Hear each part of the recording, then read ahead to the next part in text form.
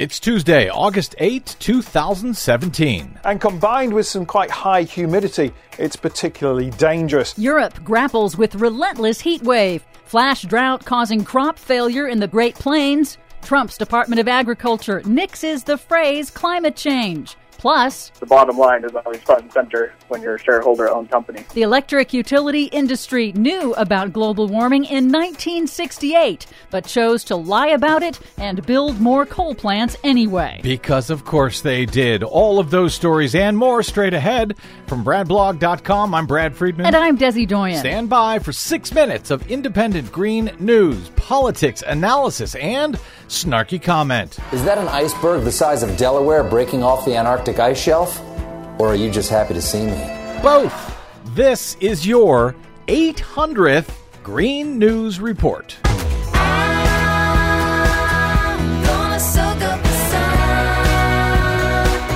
Okay, Desi Doyen, it seems you have failed. How so? Well, this is our 800th Green News Report, and the globe is still warming. Yes, I have failed in stopping the global climate crisis. See? Now, for people who don't know, we started the Green News Report 800 episodes ago, but even prior to that, when I was filling in as a guest host on a station up in San Francisco called Green 960, they had just changed their name from The Quake to Green 960. They were owned by Clear Channel, which now calls itself iHeartRadio. That station is no longer there because Clear Channel flipped all their progressive talk stations to right-wing talk. But the Green News Report is still here 800 episodes later. So congratulations, Desi Doyen. Thank you. You too. And thanks to those of you who have stopped by bradblog.com/donate to help us crank out 800 episodes. And we'll thank you for doing that again as we move on to 801. Woo! But beyond that, what do you have for us today, Desi Doyen? Well, first up, Europe is grappling with record-breaking relentless heat across the continent that's been nicknamed Lucifer by the media. The BBC reports Lucifer is the worst heat wave to hit Europe since the deadly 2003 heat wave that killed tens of thousands. This time, officials have quickly implemented emergency response measures, and there have been only 6 reported deaths due to coinciding wildfires. Some areas hit a record 117 degrees Fahrenheit over the weekend. Combined with high humidity and high overnight temperatures, that is especially dangerous since so few buildings in Europe have air conditioning.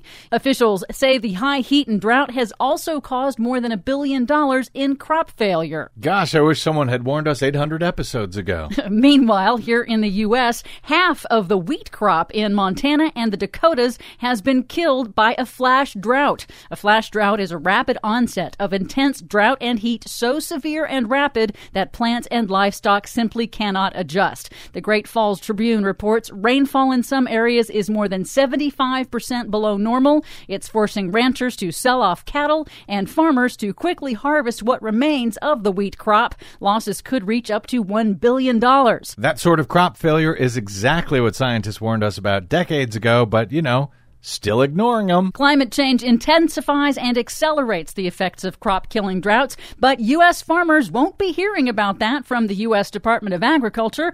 The Guardian newspaper reports that internal emails obtained from the USDA's Natural Resources Conservation Service show that staff early on in the Trump administration were told to avoid using terms like climate change and instead say things like weather extremes and resilience in their communications with farmers. Good luck to you, farmers. Finally, it's been 2 years since investigations revealed that executives at ExxonMobil knew as early as 1977 that burning their product would lead to dangerous global warming. And yet, Exxon chose instead to fund climate change denial groups and mislead the public and its investors. Now, a new investigation has uncovered documents showing that the electric utility industry knew too.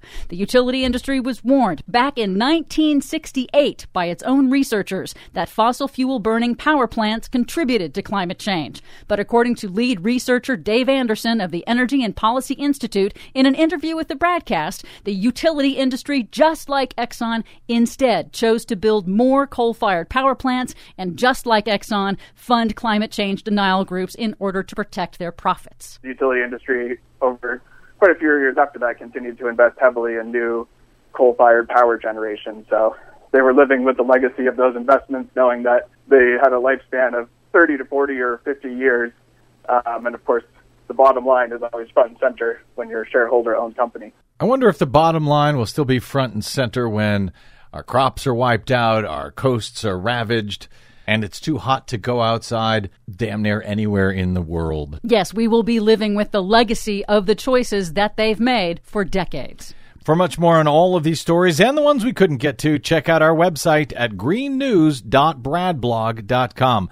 Find us and follow us on the Facebooks and the Twitters at Green News Report. And once again, my thanks to those of you who help us keep going through 800 episodes by stopping by bradblog.com/donate.